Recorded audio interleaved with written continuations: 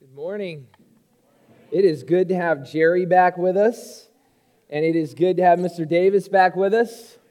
Where'd they go? Great, yeah.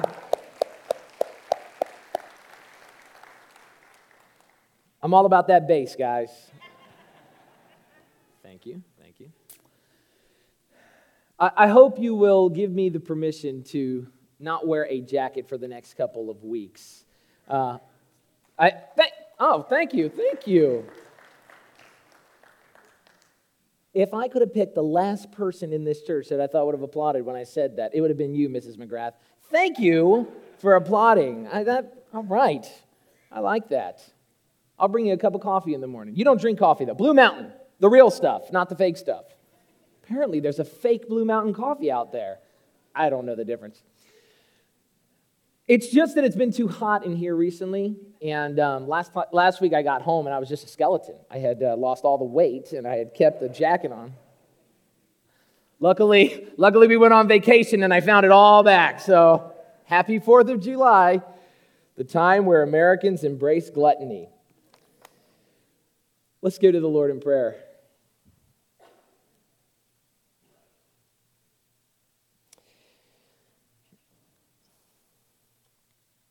God, you know what I want for this church. And you know when my wants for this church conflict with your wants for this church.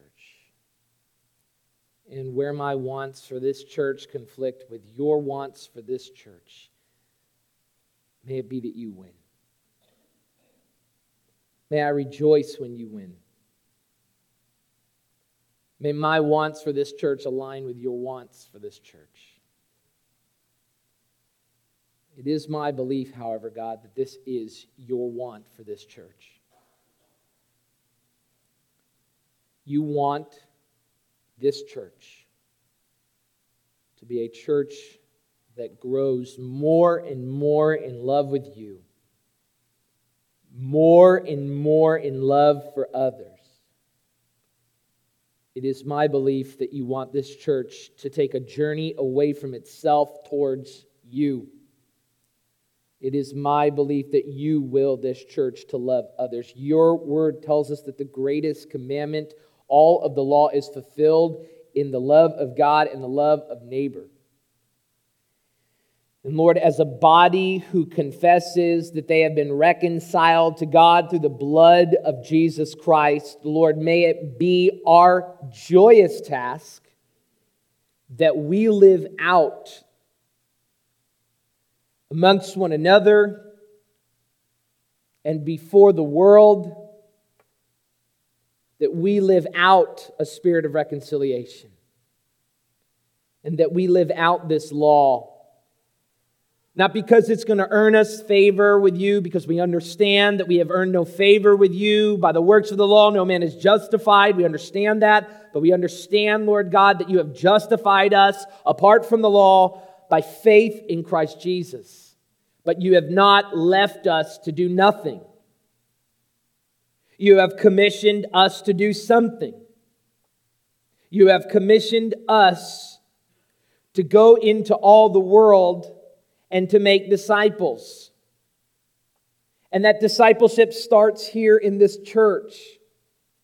And that discipleship moves out into this community. But this community will never rise higher than this church. If we want to make this community a better place, it starts by looking in the mirror. It starts by our own church saying, we will show you, Miami, how to be a community. We will show you that God, in Christ Jesus, has made all forms of partiality obsolete. That in Christ there is no male, no female, no slave, no free, no Greek, no Jew. There is no black or white. There is no Republican, no Democrat. There is none of us who got it right enough that you look down on us and you say, now you've got it. Now you've got my approval. But that in this body, we show the world, we show specifically this community, we show this community that if they want real reconciliation, they must be reconciled to Christ and become a member of His body. I believe that's what you want for this church. And Lord, where it is not what you want for this church, make it plain. But Lord, where it is what you want for this church, bless this effort mightily. Mightily. Give us growth, Lord Jesus. And we will see growth as we repent of our sins and as we reconcile one another back to the gospel of grace. As we are constantly being confronted with your word and being convicted by your word, that when we leave this church, that we go out back into our homes, back into our jobs, back into our families, and we are reconciling ourselves. We are repenting of our sins, reconciling ourselves back to you, back to the gospel of grace. Not to be cut down by your law, but to be uplifted by your Son. Your law kills. The letter of the law kills. But in Christ we have life. Encourage us, Lord God, to be a body with many members working together to represent you in this community. And we pray these things in Jesus' name. Amen. We're continuing our series on our mission and our vision for the church. Our mission for the church is to cultivate a greater love for God and for neighbor. That's what we are here for, to cultivate a greater love of God and of neighbor. And if you just want a practical way of how to do that, search your own heart where you see idols popping up in your life, and an idol is anything that you love more than God, even good things. Even success in school, even success as a parent. An idol is loving anything more than God, even good things. And cultivating also a greater love for others. So where you see hate for others in your life, don't simply stop hating, but replace that hate with love. And love is demonstrated in acts of service.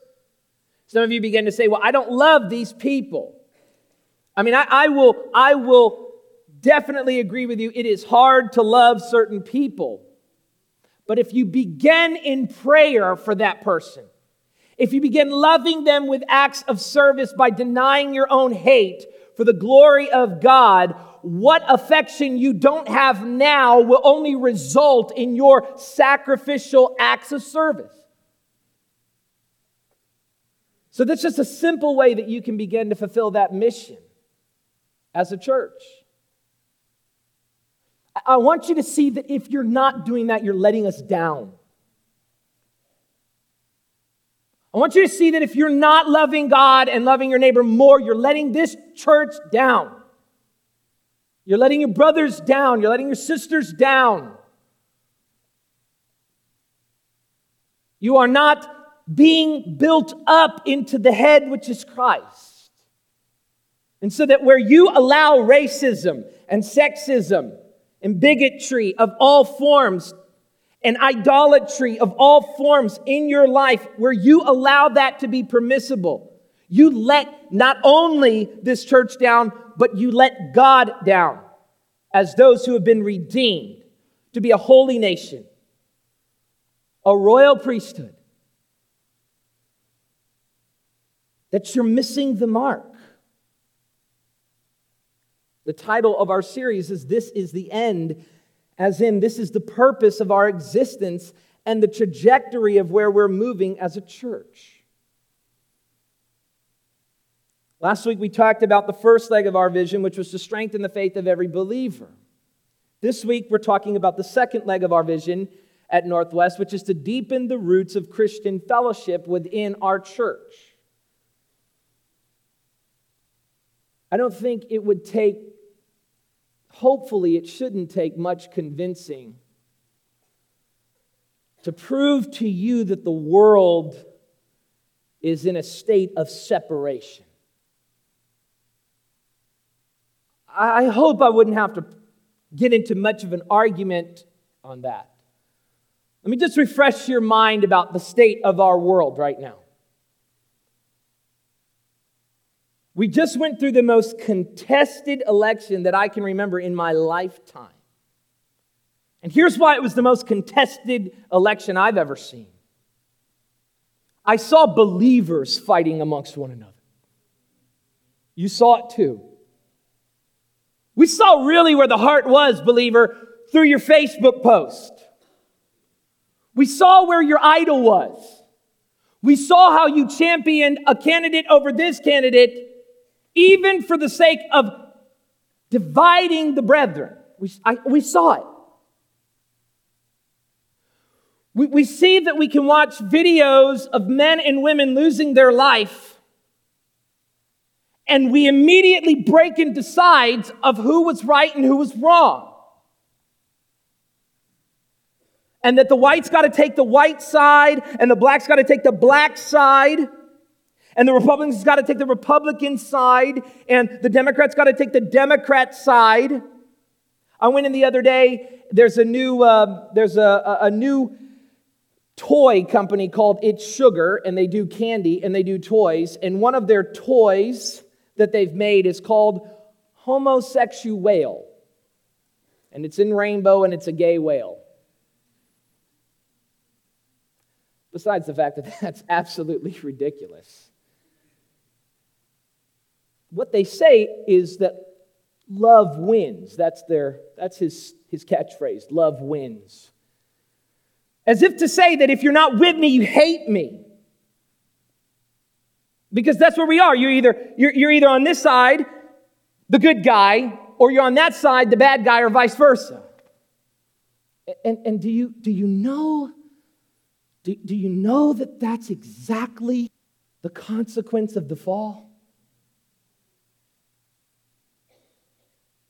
Do you know that that's exactly why I have, as I listen to Mr. Foster play some of those patriotic tunes that we love, as I listen to that, my heart began to just break because I have almost no hope for America as a community.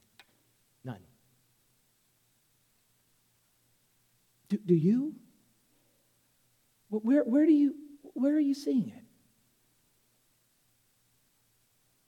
Well, we thought we were over this racism thing, but we're so not over this. I thought we were over it as a young man growing up here in South Florida. It's worse than it's been in my lifetime. Do you have hope that this nation is going to figure out what community is? I say no, I don't. Maybe you do, but I don't. But because I don't have hope for the community of this nation does not mean that I have lost hope in community. My hope for community is right here. In these seats and, against my will, in those pews upstairs. I still love you, balcony crowd. My hope is right here. That this is where we can solve the problem. To the glory of God. I want to do 3 things this morning. I want to first demonstrate to you that God commands His people to gather into communities of believers for the mutual edification of the body of Christ.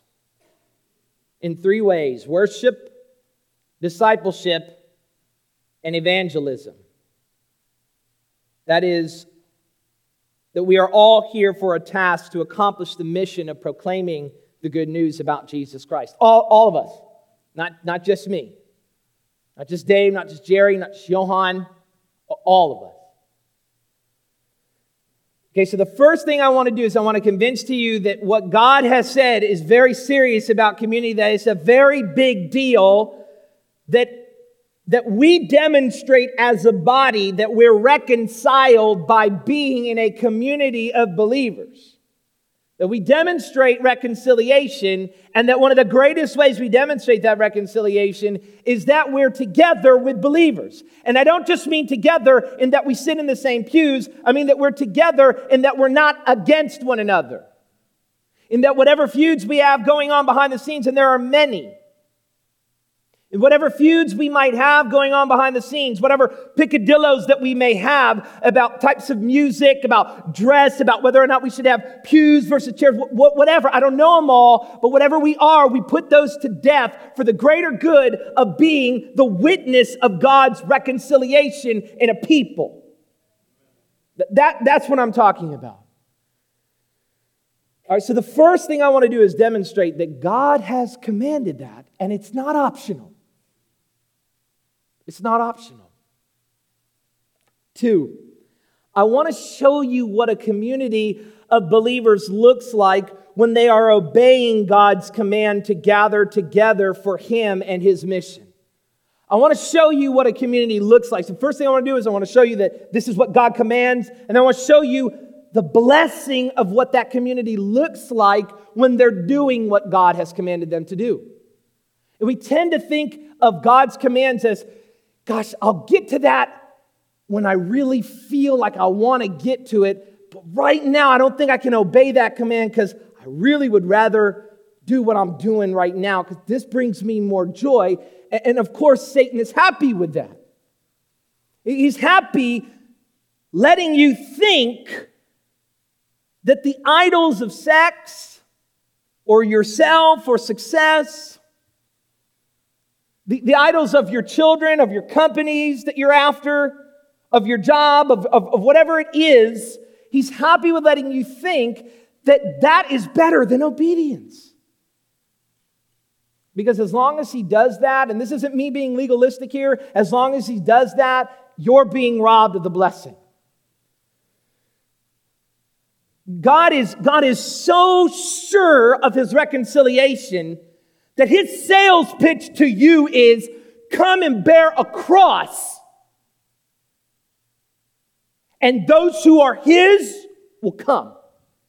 He is so convinced that those who are His will come that He'll pitch it like this: you will be marked by suffering, and that those who are His, they're going to come. That we don't have to have a dog and pony show here to get people in, because we're not going to sneak anybody into heaven who wasn't there in the first place in God's mind. So His message, His call to you is, come here, all my children.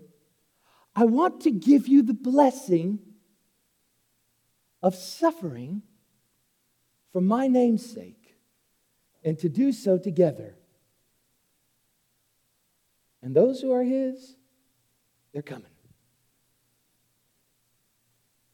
Third, I want to just lay out several bite-sized things that we can do. That means there are small things that we can do as a body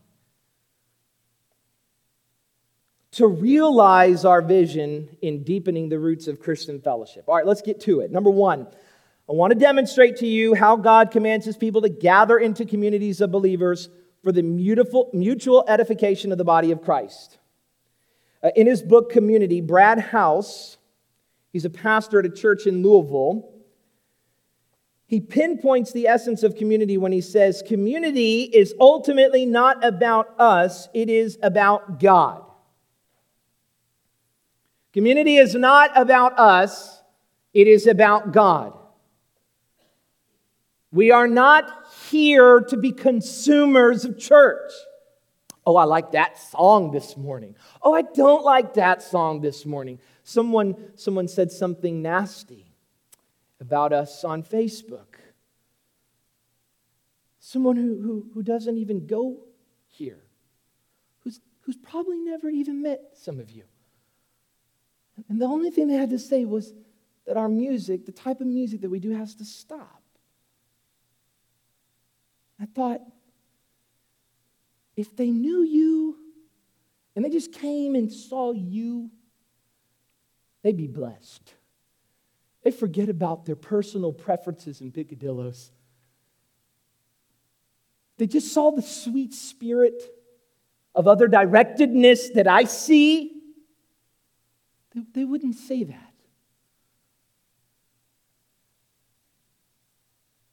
So in what sense, then, is community not about us? Does house mean that God doesn't care about our loneliness?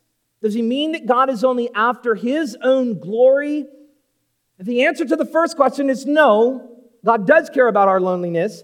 And the answer to the second question is yes, God does care about his own glory. But let me further explain that. First, God does care about our loneliness. One of the greatest consequences of the fall was that human beings were, number one, separated from God, and number two, separated from one another. If you have your Bibles, turning them to Genesis 3:19 through 13. 3:9 through 13.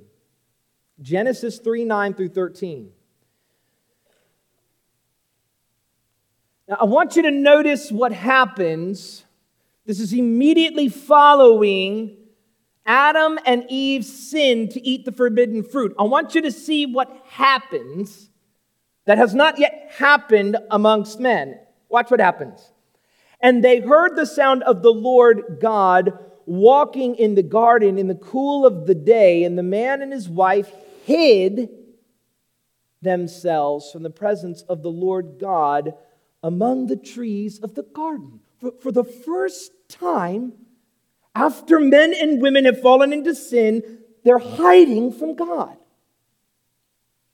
Now, it doesn't come right out and say that they had community daily with God, but it seems that they did at least have community, because what was at one point an eagerness to run to God is now a eagerness to hide themselves in shame. And so what has happened is the community with God is separated in sin. I heard about a young man one time who went to his pastor and said, "You know, Pastor, I'm really struggling with believing in God." And the pastor said to him, "How long have you been sleeping with your girlfriend?" The point is that when we are moving away from God, it's because there's the shame of sin in our lives. That's what human nature does. When it sees sin, it runs. It says, I got to get away from this. I don't want to be in this God. I don't want to be in the presence. Look at Peter. Peter knows this is a sinful man. He probably was just cussing those guys who were not getting the fish. Probably just threw out his cigarette. I don't know if they smoked cigarettes, but they probably smoked something back then. He probably threw it out, threw his beer out. Get the nets in, guys. Jesus walks up, says, throw your net on the other side. And immediately Peter says, get away from me, I'm unclean. If he could have had a bush, he would have hid himself in the bush like Adam and Eve. And it's what we do. When we're in sin, we just immediately start hiding from God. I got to get away from him. So what happens? Community's broken with God. Community is this harmonious relationship of unity and diversity. It is more than one, and they are together in harmony. So let me give you a definition. Community is more than one, and they're together in harmony, and something's happened here. The more than one are all of a sudden not in harmony, and what they have to be in harmony with God is obedience, and they don't have it anymore. So what do? They hide. I'm not worried about your church attendance. I'm concerned about your relationship with God. If your relationship with God is good, you don't want to hide from him. You want to be with him.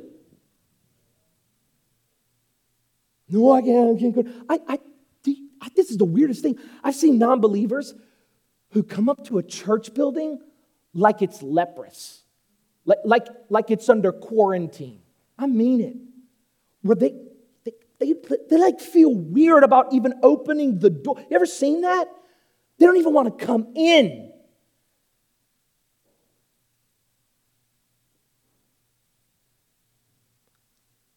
So they've sinned and they've lost community with God. But I love this. This is so sweet. But the Lord called the man. Because when we're in sin, we don't call out to God. He calls out to us. The Lord called to the man and said to him, Where are you? And he said, I heard the sound of you in the garden. I was afraid because I was naked. I hid myself. He said, who told you that you were naked? Now he's aware of his nakedness. Have you eaten of the tree of which I commanded you not to eat? Now watch this. Sin not only causes disharmony with God, but it causes disharmony with one another. The man said, the woman whom you gave to be with me, she gave me fruit of the tree and I ate. So Adam's saying in both directions, your fault, God, and really her fault. I just want you to see that it's not me. I didn't do it. I just want you to see that this world, if everybody voted the way I wanted to vote, we would be fine. I'm not to blame. I didn't vote for that guy or this woman. So when it all falls aside, I'm not the problem.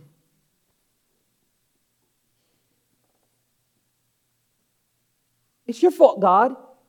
It's her fault, woman. Then the Lord God said to the woman, what is it that you have done? And the woman said, the serpent deceived me and I ate. She immediately said, no, it's my dyslexia that causes me to do this. I was born this way. It's the elements out there. If everything were different, if everybody would just be different, I wouldn't have all this problem.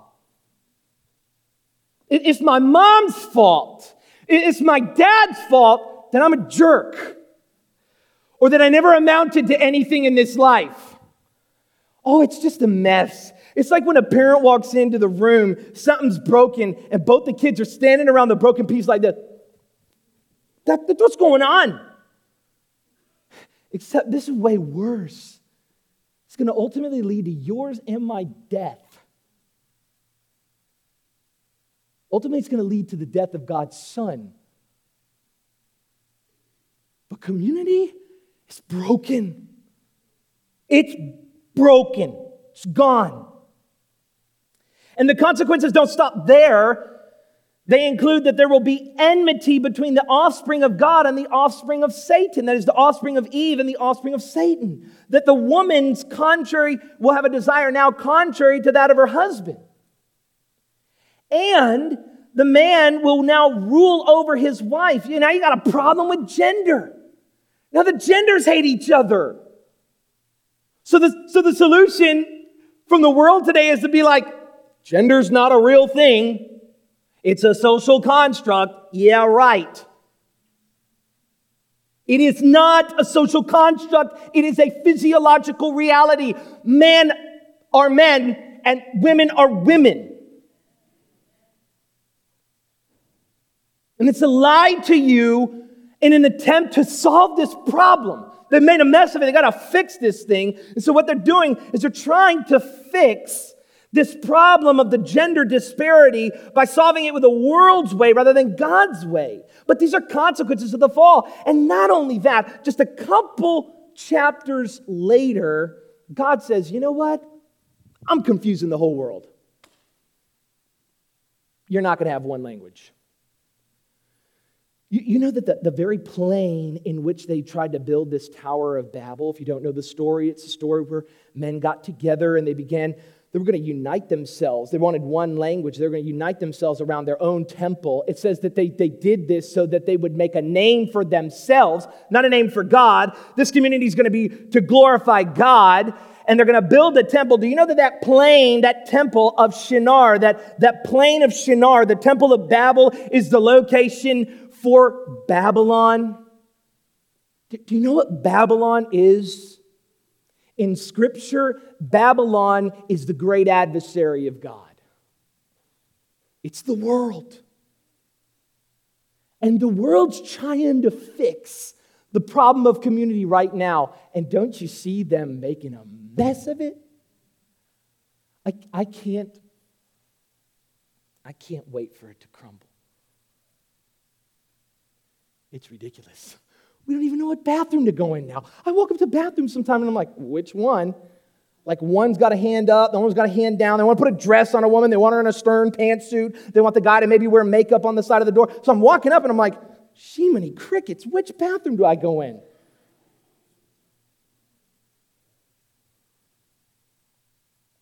Claiming to be wise, they became fools. Listen to me. They're not going to rebuild their temple. That's not how God's going to reconcile community. It ain't going to happen. God will curse it, and He cursed it by dividing them. He said, I'm going to give you all a bunch of different languages. I'm going to send you out into the world. And then what I'm going to do is I'm going to do something very special. I'm going to see all these different people go to their different lands and have their different languages. And then, as Paul says in Acts 17, God put them in their places with their languages that they might all seek out one man, Christ Jesus. There is the solution for the reconciliation of community. Look around you. For the most part, we're saying to the world, we're not so uptight about this color thing, about this gender thing, because we have one Lord. There's one baptism. There's one sacrifice. We all eat of the same bread, we all drink of the same cup. So God then has now redeemed for Himself out of the many different nations. This church used to have flags around here. I just thought it was tacky, so I said, get rid of them. But just for a second, forget the flags and just look around at the faces. Red and yellow, black and white. God is reconciling to a person, Christ Jesus. God has redeemed a community through the person and work of His Son. This community is called the church. Not the building, but the church, which is a gathering of God's people. They're an assembly. They're the called out, all for a purpose of proclaiming the excellencies of God. Look at how Peter says this in 1 Peter 3, 4, and 5. As you come to Him, a living stone rejected by men, but in the sight of God, chosen and precious, you yourselves, like living stones, are being built up as a spiritual house, to be a holy priesthood, to offer spiritual sacrifices acceptable to God through Jesus Christ. I'm going to make you a house. And when we build houses, you got to build them on a foundation. And in those days, you got to lay down a first stone. Okay, you got to get your stone, and you got to put down your first stone. You got to make sure that that stone's right, so that every stone now is in relation to that one stone. And the stones that are together in relation to that one stone. Stones on this side, stones on that side, the stones way up there are all in relation to the cornerstone. They're in relationship to one another. They're in relationship to the cornerstone. All in relationship to that cornerstone. And Peter says, you who came down the aisle and filled out a card when you were 6 and haven't come back to church since then, you're being built into a house. And I'm saying some of our walls are crumbling because our bricks are trying to do whatever they want. But you're either a part of this house or you're not. You're either a part of this building or you're not. You're either a part of this body or you're not. The toe cannot say, I don't want to be a part of the body anymore, and still be a part of the body. He says, listen, here's why. So not only have I've aligned you to this, I'm building you up in Christ Jesus. You're all together in Christ Jesus. But for what purpose? For the purpose of this. You are my chosen race, a royal priesthood, a holy nation, a people for His own possession. That means that you don't belong to yourself, but you belong to God, and you do what God tells you. And it's for your good because He loves you. Why? Why are we're a chosen race, we're a royal priesthood, we're a holy nation, a people for His own possession? For what reason? For what reason that word you there is the plural you, that means all of us, that you may proclaim the excellencies of Him who called you out of darkness into His marvelous light. Once you weren't a people, once you were divided by your various prejudices and picadillos, but now you're people and you've been united with Christ for a purpose, to go and proclaim to other people the excellencies of this God. Brad House says, isolation is our response to sin, but community is our response to reconciliation. We isolate ourselves in sin, But when we have really experienced the reconciling grace of God and the Holy Spirit, we're in community with one another. So what is the purpose of Christian community? It is to grow into greater conformity with Christ, to being built into that rock, into that cornerstone. Ephesians 4:15 through 16. Rather, speaking the truth in love, so this is a community of truth, it is a community of love, it is a community of speaking, by the way. It is a community where we talk to one another, where we verbalize the truths of God. Why do you think Jesus is called the Word?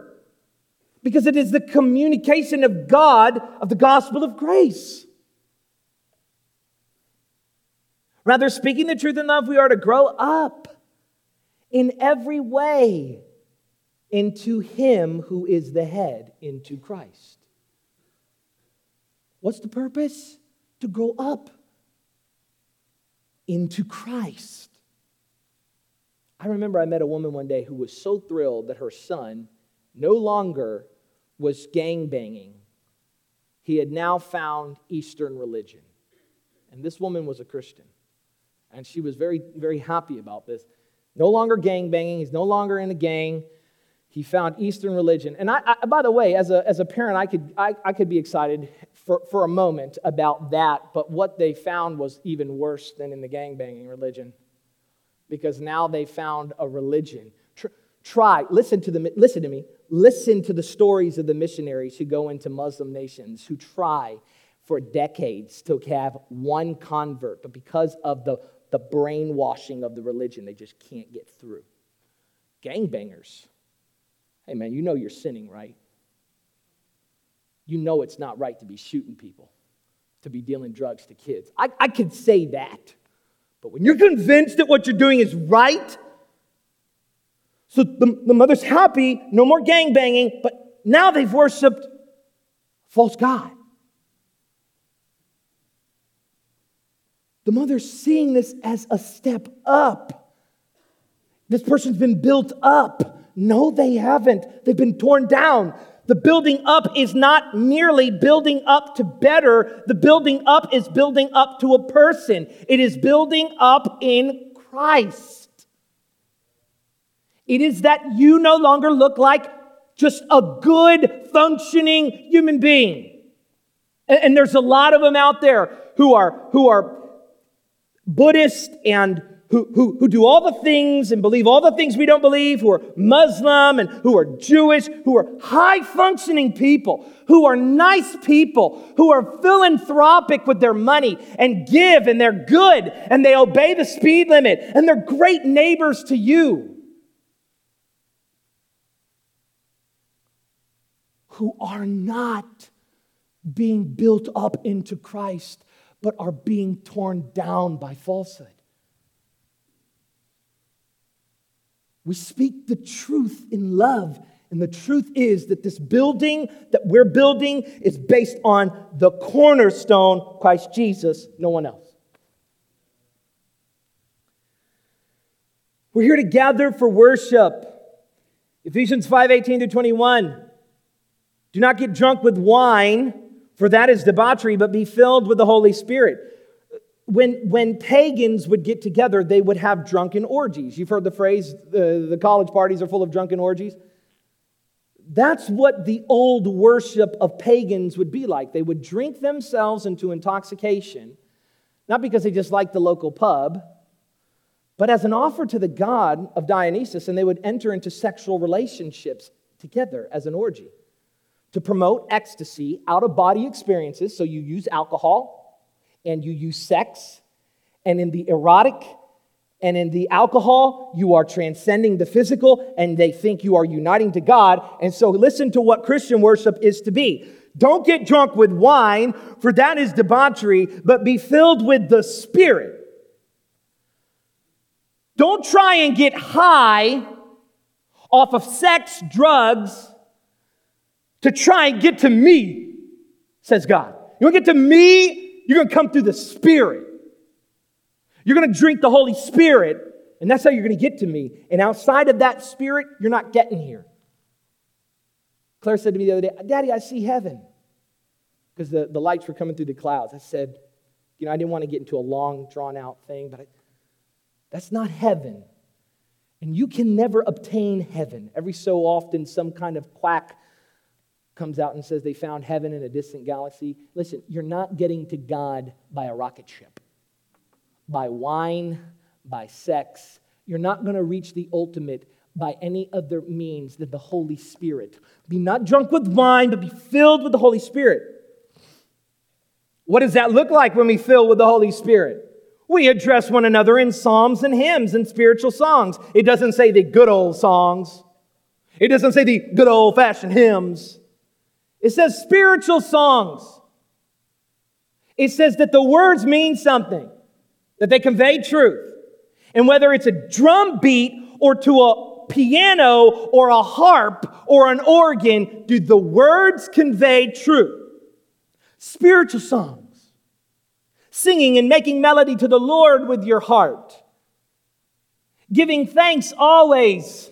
We're here to praise God. We're remembering what God has done for us, for everything that God the Father in the name of the Lord Jesus Christ. And I love this last part because this is the part we don't want to read. Submitting to one another out of reverence for Christ. Submitting. Lastly, we gather for discipleship. Second, we gather for discipleship. That means discipleship is a learner, a disciple is a learner, but more than anything, a disciple is someone who looks like Christ. So what do we do then in order to be disciples? We repent of our sins in discipleship and we reconcile to one another. Brothers, if anyone is caught in any transgression, said Paul, you who are spiritual should restore him in a spirit of gentleness. That word caught there means that they're ensnared. They can't get out of this life. And so if we see this person ensnared with sin, it is your business to confront your brother and say, brother, let me help you. Not to shame them. Not to go to them and say, naughty, naughty, naughty. But those of us who are spiritual, those of us who've got the log out of our eye, are to go and take that speck out of our brothers. And then Paul says this, he puts a little warning on there. Restore him in a spirit of gentleness. Oh, if the church would restore people in the spirit of gentleness, we would have those girls who got pregnant out of wedlock stop leaving. Stop running into the understanding and loving arms of Planned Parenthood for abortion. They come in here. But because they're trying to hide from you, because they don't want your harsh condemnation, they're going right to the scalpel of an abortion doctor. To the greater shame. And I want this to be a place where women who've had abortions and women who've had children out of wedlock, women and men who've had sex before marriage, come in here, be reconciled in a spirit of gentleness. Why? Listen what Paul says, just at the end here. Keep watch on yourself, lest you too be tempted. You have not reached spiritual perfection. You're not better than them. The girl who got pregnant outside of marriage, we just see it. I am not privy to the dirty thoughts in your head. But don't act like you're spiritually superior. And that if it weren't for God not giving you the cross of ugliness, you too would have had the opportunity to sleep around. I'm thinking, God, He made me ugly. Because I didn't get a lot of opportunity. The girls weren't beating down this guy's door. I got the last laugh, though. I did end up with a beautiful wife. Amen. Yeah, who said that? Yeah, she is beautiful. Yeah, but that's not because I was holy. Because when you weren't looking, when I was in my room, when that door was shut, my eyes were watching something else. So I don't get to go to God and say, I'm pure. I kept it till I was married. No, I wasn't pure. Jesus said, you look at a woman with lust, you're guilty of fornication, you're guilty of adultery. Oh, to my condemnation. But I want to be reconciled to God. I want to be restored gently by brothers and sisters who know their sin and want to restore me gently. This community gets together for discipleship. We repent and we reconcile. We don't hide our sins. You hear me? You don't need to hide your sins. Don't come in here beating your chest about how good you are. I'm not impressed. God isn't either. Lastly, the purpose of the church is to proclaim the excellencies of God. Go back to 1 Peter 3:19. You're a chosen race, you're a royal priesthood, you're a holy nation for His possession, that you may proclaim the excellencies of God. How do we proclaim the excellencies? By practice and proclamation. In fact, the very verse where Peter says that you may proclaim His excellencies is immediately followed by an exhortation to live holy lives and to speak truth when you get the opportunity. Now, who is there to harm you if you are zealous for what is good, says Peter. Following verses. Even if you should suffer for righteousness' sake, you will be blessed. Have no fear of them, nor be troubled, but in your hearts honor Christ the Lord as holy, always being prepared to make a defense to anyone who asks you for a reason for the hope that is in you, yet do it with gentleness and respect, having a good conscience, so that when you are slandered, those who revile your good behavior in Christ may be put to shame. What's going on here? Our proclamation is by our practice and by our proclamation, by our speech, but by our words. This past week, I got a call from a brother who said, hey, listen, can I talk to you? I said, sure, what's going on? He said, I was at a place, and this guy who's a friend of mine, we were at a bar, a couple of us had a drink, I had a drink too, none of us were drunk, but I think this guy had a little too much. He said, he wanted to talk about the Bible and Christianity. And every argument that I gave to him, he said he wouldn't listen to it. He beat it down. He said, what do I do with this? He didn't want to listen. It's like he didn't have ears because he didn't have ears. It's like he didn't have eyes because he didn't have eyes. He said, what do I do? What do I do now? Because this person in my life is a person I've got to be in a relationship. I work with them. I've got to make it work. What do I do now if we have this conversation? Because it got nasty in this conversation. What do I do? I said, here's what you do. You begin to live godly lives before them.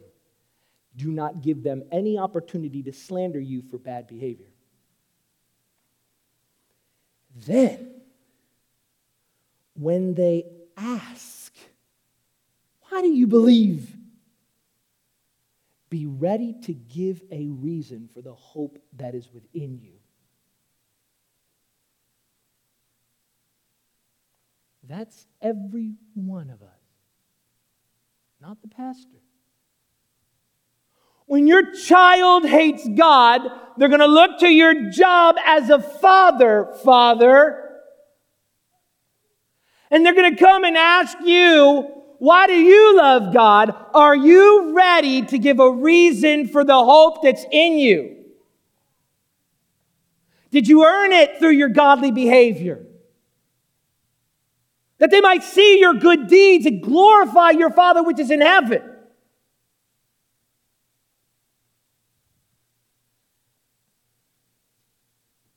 What does this community look like when it is perfect? Not perfect, but when it's functioning the way God wants it to function. Acts chapter 4, 23 and 31. When they were released, they went to their friends and reported what the chief priests and the elders had said to them. Okay, so what had the chief priests and the elders said? This is John and Peter. They are leaving the Sanhedrin. That's the high Jewish ruling council. They are the leaders of the Jewish world. They've just been before these men, and they have been commanded not to preach in the name of Jesus any longer. Don't do this. Don't preach in this name any longer. But they were released because they could not overlook the good deed that they had done by healing a man. So they were released. Immediately they went to their friends, which are the believers, and they reported what the chief priests and the elders had said to them, and that was, don't preach in the name of Jesus anymore. And when they heard it, that is the church, the group of believers, they lifted their voices together. They had a prayer meeting, like we did last Sunday night, like we do in our Sunday schools. They lifted their voices together to God and said, Sovereign Lord, who made the heaven and the earth and the sea and everything in them, who through the mouth of the father David, your servant, said by the Holy Spirit, why do the Gentiles rage and the peoples plot in vain? The kings of the earth set themselves and the rulers were gathered together against the Lord and against His anointed. Their prayer begins by acknowledging what God has already done. Every kingdom, every group that's ever oppressed God's people were not only there and defeated, but they were there by God's choosing. God put them there. It says that the rulers were gathered together against the Lord and against His anointed. For truly in this city they were gathered together against your holy servant Jesus, whom you anointed, both Herod and Pontius Pilate, along with the Gentiles and the peoples of Israel, to do whatever your hand and your plan had predestined to take place. They recognize that God is orchestrating this. They're still in prayer, and here's what they pray for. Listen to what they pray. They don't pray, give me health. Although that's a fine prayer, but it's not what they're praying for. I want to show you that they pray for something that almost none of us ever pray for. Listen to what they pray for. And now, Lord, look upon their threats and grant to your servants to continue to speak your word with all boldness. How many of us are praying that God give us courage to speak His word with boldness? To proclaim His word with boldness, with honoring obedience, and with words. While you stretch out your hand to heal and signs and wonders are performed through the name of your holy servant Jesus. So these things are on the periphery. And listen to what it says. When they had prayed, when their meeting was over, when they got in their cars and they went out to their Mondays through Saturdays, when they left the church,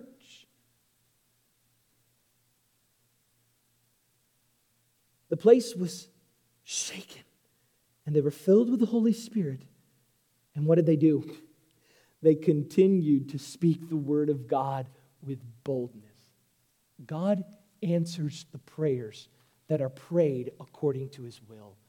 And His will is that His people, not just the disciples, but all of His people, are bold in their proclamation. Bold Christian obedience. What are you, gay? Is that why you're not having sex? No, because I love the Lord. Because I see that the Lord has something good for me. I want that. How come you never curse? Because I'd rather bless. And then when they are confronted, they're not afraid to say this name, Jesus. I worship Jesus.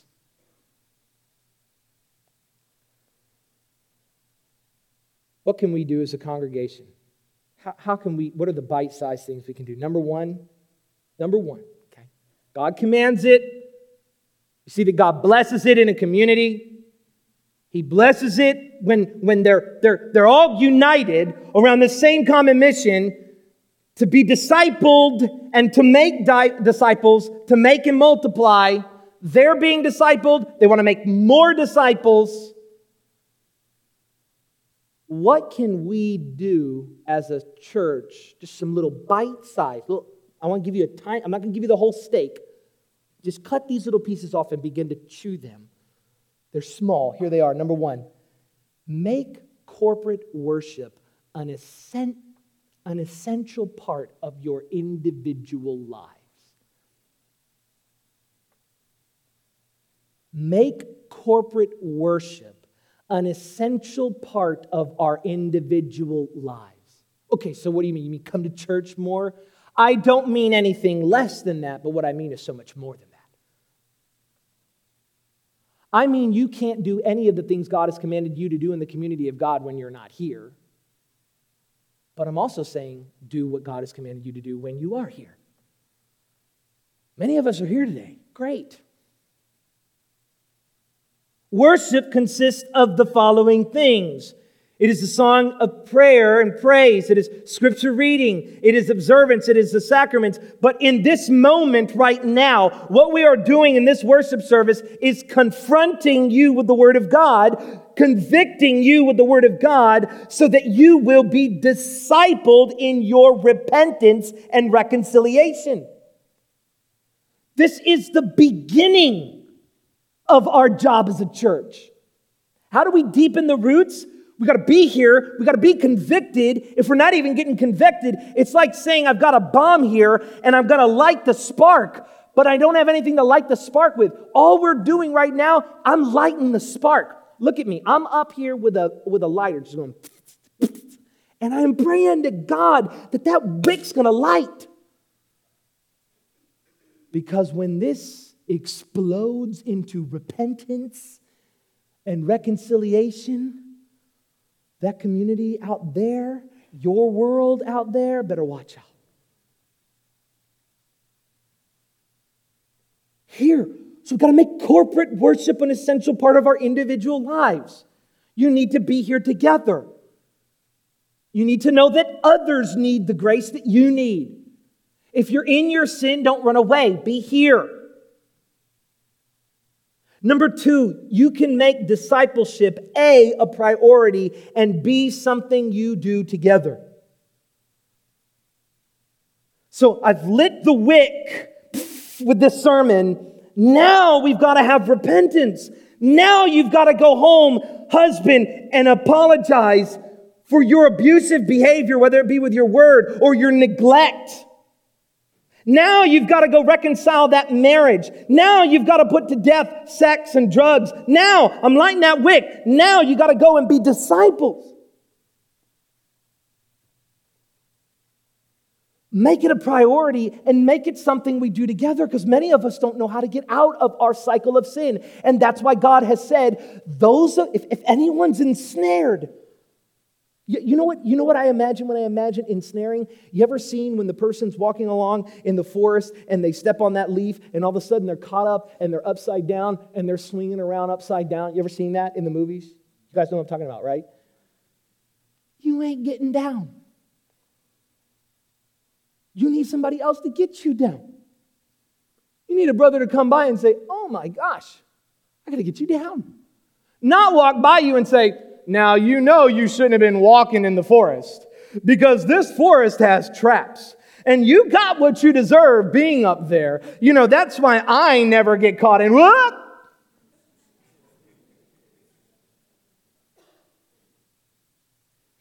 You walk up and you say, oh my gosh, I got to get you down. Oh my gosh. You're addicted to pornography? Dude, so was I. Let me help you. Hey, let me get you down. I'm going to help you. Man, call me if you need me.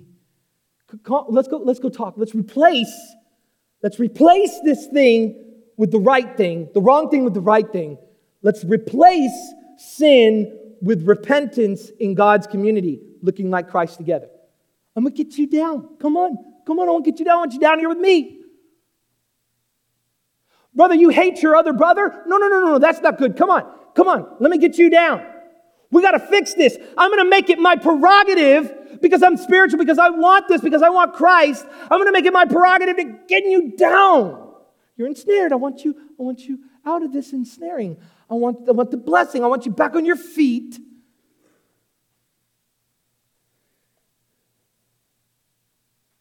Brad House says, churches don't have fellowship groups because people need to belong or we need to care for one another. Those are good things, but you can get those at the health club. He says these effects are not the foundation. We have community groups, and we're going to give you the opportunity to be a part of the community groups this fall, because we have been reconciled to God and to one another. We once were not God's people, but now we are God's people. We are His possession.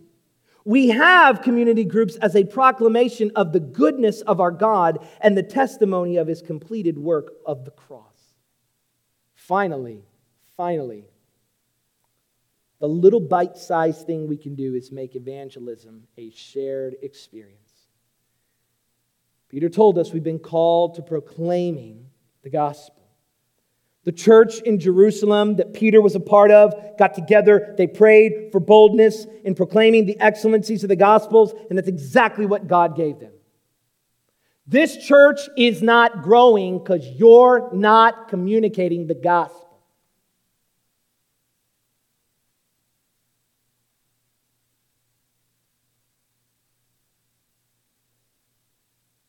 It's not me.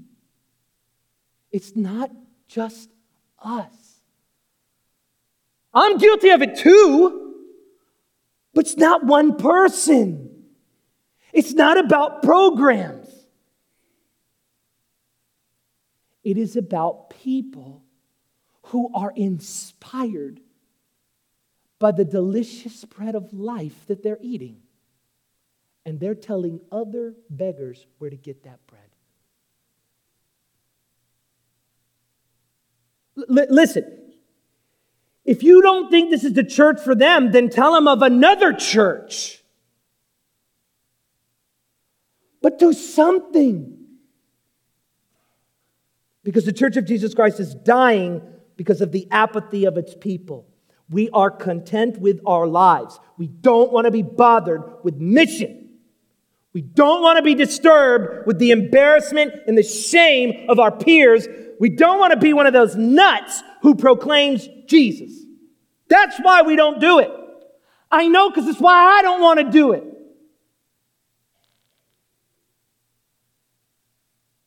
Three things we can do. We can make corporate worship an essential part. Here's where we light the wick. We can make discipleship a priority and something that we do together. And finally, we can make evangelism a shared experience. That's what I mean when I say our vision is to deepen the roots of Christian fellowship. Let's pray. God, I believe this is your vision for the church. I believe that you don't have us here to group together to be a holy huddle. But you've called us here to be convicted and to change that with that conviction, to change our lives, to do it together, Lord God. I thank you for my brothers and sisters who confronted me when I was in sin. Thank you. Thank you that you put it in their mouth. Thank you for the men and women who saw me ensnared and who cut me down. God, I pray that you will make it our business to make others our business. And then, Lord, I pray that together as a church, we will go out and proclaim the excellencies of you.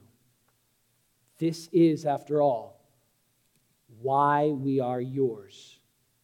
We are your possession. We are your holy nation, your royal priesthood. God, help us to obey. Amen.